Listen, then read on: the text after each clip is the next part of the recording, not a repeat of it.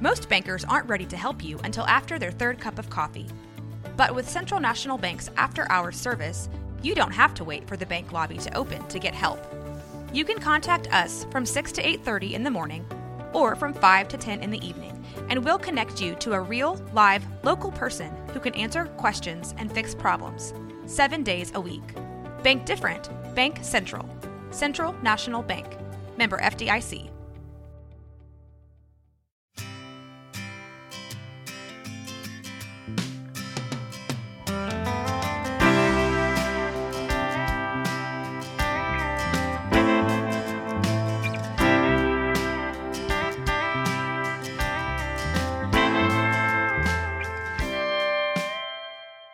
Welcome to the second episode of the McLennan County Democratic Party podcast.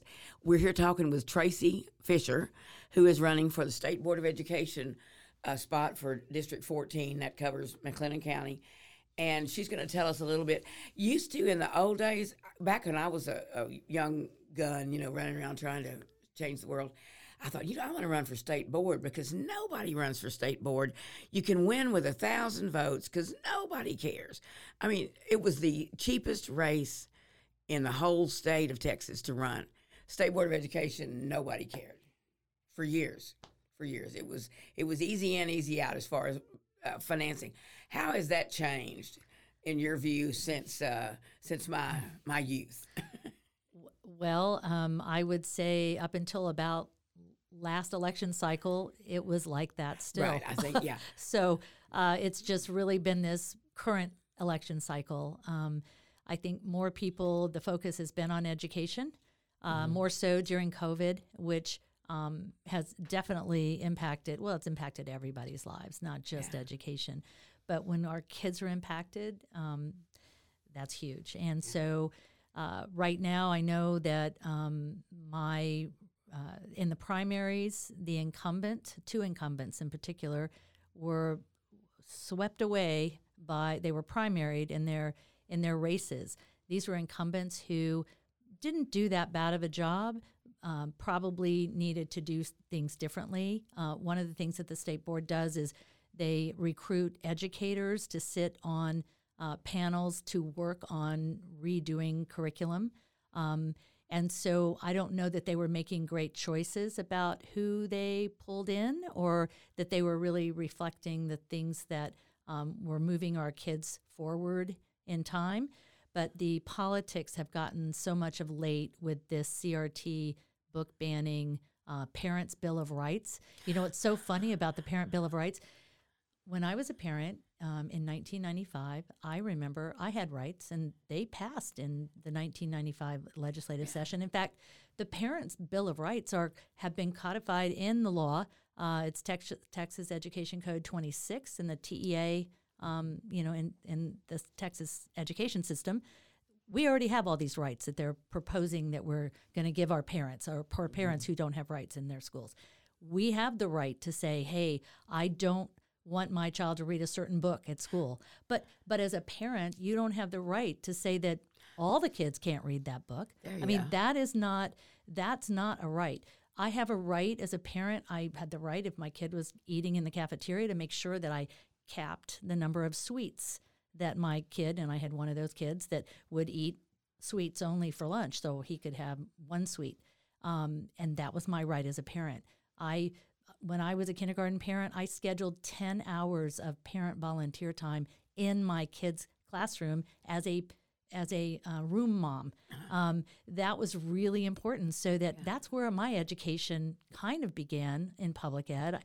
Although I did get involved when my kids were 3 before they started kindergarten on the site-based team at the campus that they were going to start as a community member. So I wanted to know if public education had changed a whole lot since I had been in school, and that was that was a long time ago. But the time I'm talking about now was before, iPhones, before 9/11, all of that.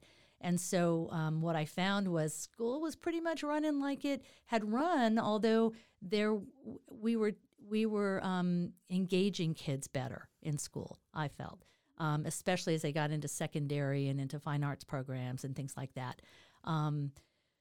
But we had a whole state system of testing, and that testing system really made me mad as a young parent, watching first graders test prep for a third grade, TOS test or whatever.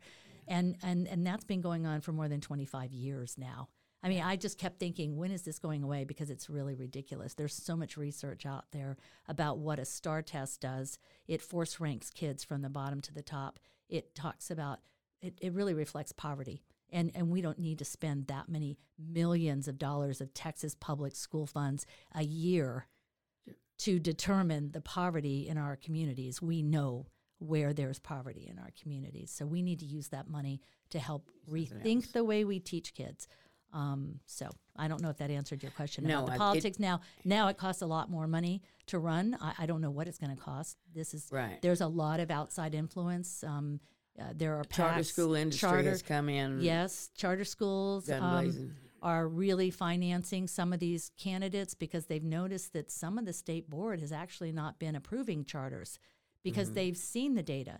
They know that charters were supposed to be innovative, and these charters are kind of copycat, duplicative public school systems without all the great stuff that the public schools do, robotics and fine arts and these developed programs that kids are really excited to learn about, and technology for that matter. They've got to be prepared for their world. They need to understand. Yeah. When I was a young mother with my kids, the big thing we talked about were tuition vouchers, where you would give people a sum of money to go out and sort of make that choice and purchase that education for your child. But then you would look at that voucher and you'd look at the cost of uniforms and the cost of books and the cost of transportation.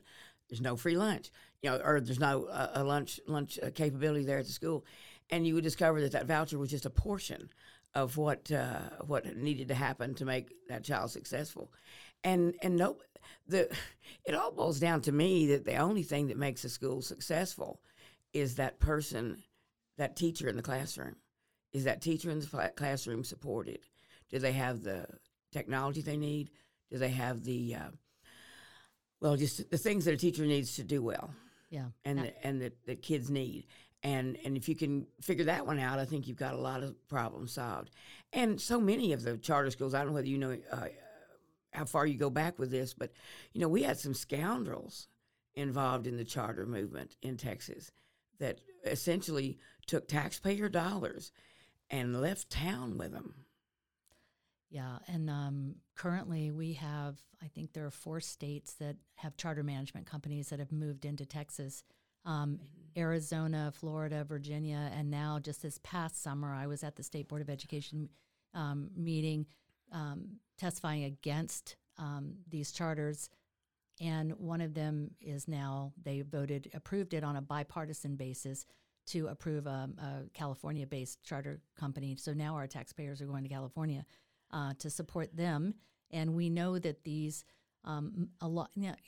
Can I see their books? Yeah, no, you can't see their books. They're not public knowledge, and they're they aren't going to be they're not putting the money into the classroom like we do in public ISDs. More than 80% of our budget is in salaries, and most of that is in the classroom. Right. In charter schools, they're paying a great deal less per in the classroom than we are in our public ISDs. And that's a real problem because these charter school teachers leave quickly. They don't get that professional development that we provide our public ISD teachers. They don't make the money that our public school teachers make because we prioritize the classroom in our public schools. And so there are there's a lot of concern about this supposedly innovative system not necessarily standing up. I mean, they do have their testing performance is listed on the TEA website. You can look at that. Okay. There are a lot more DNF charters than there are public ISD DNF schools. There are a lot more A and B schools in ISDs than there are charters. There are some good charters in Texas, but right now, because of the it's a gold rush right into Texas for these charters. I wonder how Kip feels about this. Well, yeah, I'm sure.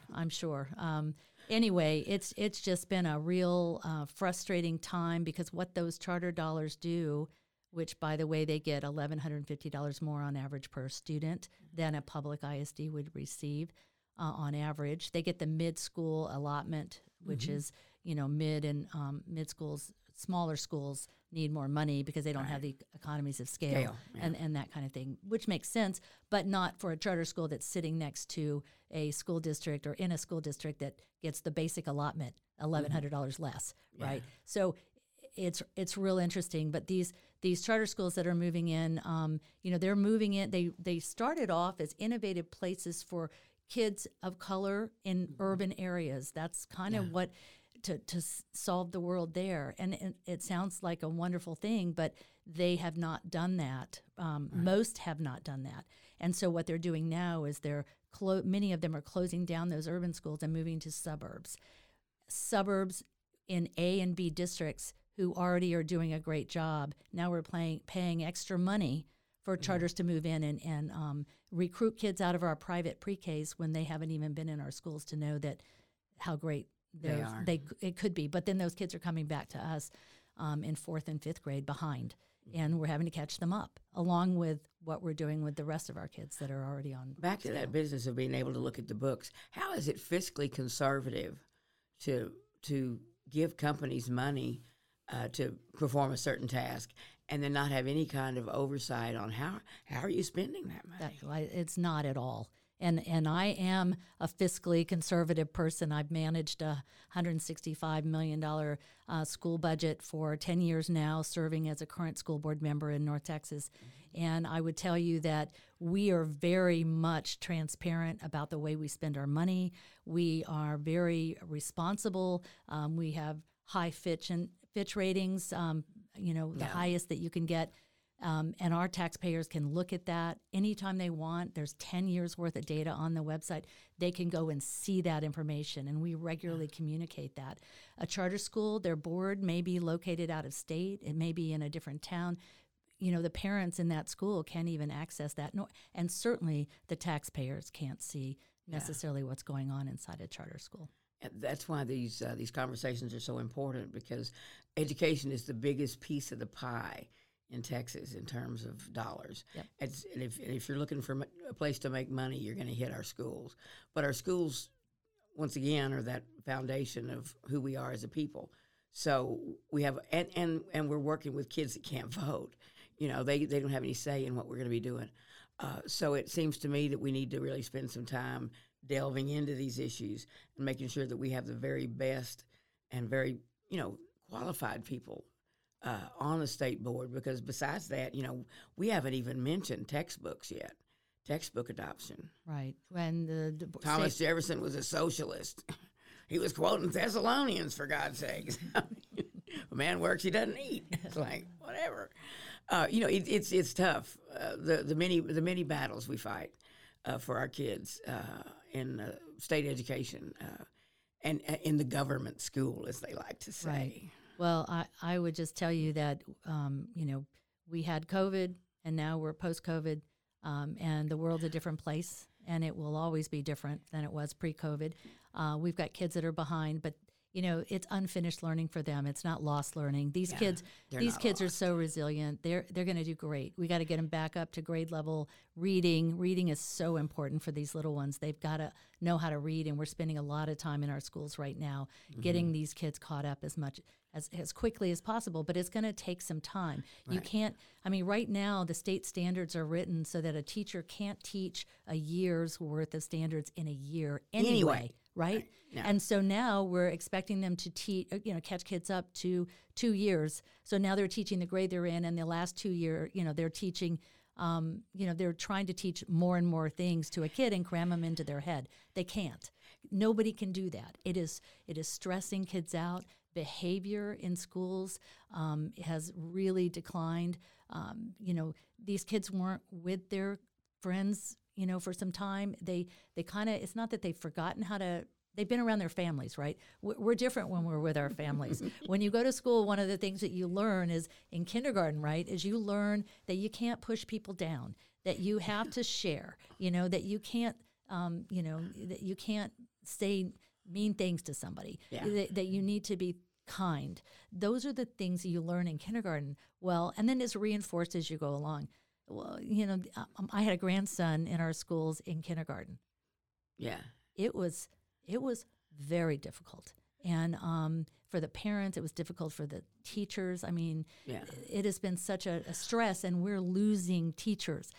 Teacher loss is the biggest democratic concern that we have in our country right now. Absolutely. The teachers are running out the door.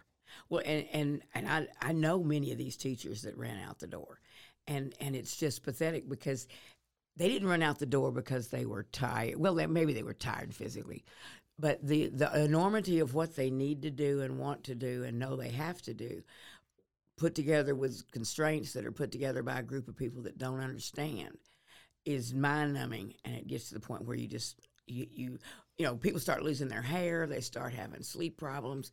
It's literally gotten to that point for several people here in our area that I've visited with. But what a wonderful time to sort of reinvent education. Right. I just think it would be an exciting time to have some new faces and some new ideas at the state board. That not necessarily new ideas, but ideas that we know work. Right. With looking back at maybe asking teachers what might work. Well, wouldn't that be grand? No doubt about it. COVID at first, I actually thought, because I met, I had a monthly meeting with Marath throughout, Mike Marath, our commissioner, throughout the COVID, and I at first thought, with other school board trustees from across the state, I first thought that he actually was going to do something different because they said no STAR tests this year. Yeah. And I thought, well, good. That's a first in the step. door. Thank the Lord. Yes. But unfortunately, what happened was, and I'm sure it's political pressure. The commissioner is appointed by one individual, and that's the governor. And the governor was under a lot of pressure in his primary and from really extreme, folks. And they doubled down on those STAR tests now. In fact, now this year, if Mike has always said, Marath has always said, a parent can decide they can opt their kid out of a STAR test, right? Mm-hmm. Okay, well, that sounds like it's parent rights. Well, what's happened now is for this year's STAR, the parent, you can opt your kid out, but any child that does not take their STAR test will have automatic tutoring of 30 hours per course subject that they're not tested in. So automatic tutoring if you don't take the test. And that's not why parents opt their kids out of STAR tests. They know that this evaluates their poverty level. They know it doesn't reflect actual learning. Our classroom teachers know if these kids are learning already because we have systems in place to make sure we know we're on track. And I'm sure that they put together a wonderful tutoring program to cover that 30 hours that would be meaningful for each child developed, It's a fairy tale. Yeah, it's a fairy tale. There's no way you can, you can't get a year's worth of standards in a year. No. You can't get 2.5 years of standards in a kid's head in a year. So how, besides electing you, how do we do this? We as citizens, how do we help this? How do we help you make this happen? Well, for all of us to get engaged and involved locally, quite frankly, at your local school board members, the people you're electing to school board, need to know how you feel. And they need to know that they need to advocate for you. And, keep in mind, look, parents are critical to our school system. We have got to have parents involved in our schools, and that's another part of the problem we have right now. They've been out of our classrooms for a couple of years. Parents matter so much. And when parents are involved, like I was involved as a parent, I learned a lot more than I probably, that I ever could have learned if I hadn't been involved. And so it's really important for you to let your local folks know, expect and vote for local folks that are going to advocate for your kids across the board. I would, listen to your state reps, listen to your state senator candidates, make sure that they are supporting public education. There's a great Facebook group called Texans for Public Education. I think it's a number 4. Texans for We'll put that Public on the Education. page, There are too. almost 35,000 people on that Facebook page, and they are parents, they are teachers, they are community members that are passionate about public schools. They will rate every single statewide race. They will rate the education unfriendly, neutral, and friendly candidates.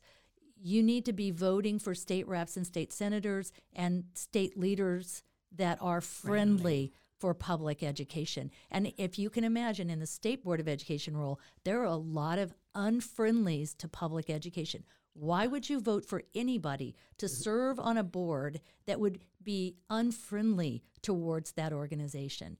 There is dark money out there. There's obvious money out there pushing a voucher scheme, trying to privatize our public schools. And who that's going to hurt the most are the rural school districts. Yeah. Because you will not have those options. They want lots of kids, and they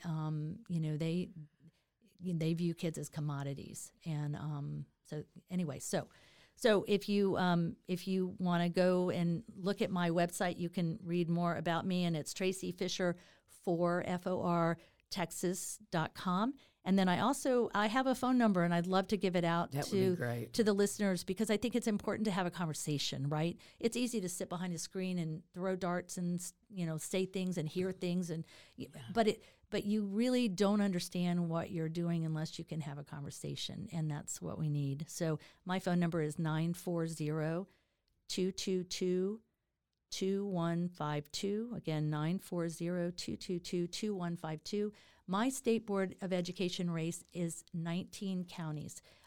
3 of those are partial counties. One of the full counties is McLennan County. McLennan County is very important to my race. There are people here in McLennan County I know that value public education. I know they do, because I've seen the great work that's gone on here in Midway and in Waco ISD for kids. All kids, because all kids matter.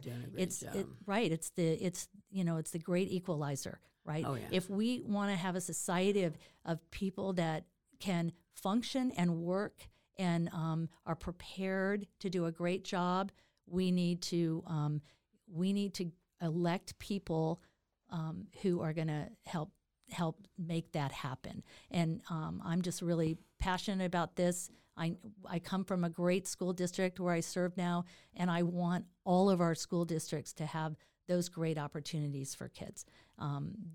Kids come to school to, we want them to come to school to learn, to be better citizens. We want them to come to school engaged. I've told the commissioner before, the best way to tell if a kid is doing well in a school is to watch. Does he run in as fast as he runs out of school? Oh, that's good. And it is a real easy thing to see. That sounds like a poster. Yeah, well, exactly. You can tell the difference in a classroom and what's going on. And things like fine arts, athletics. We love our Friday night lights. Let's keep those lights on.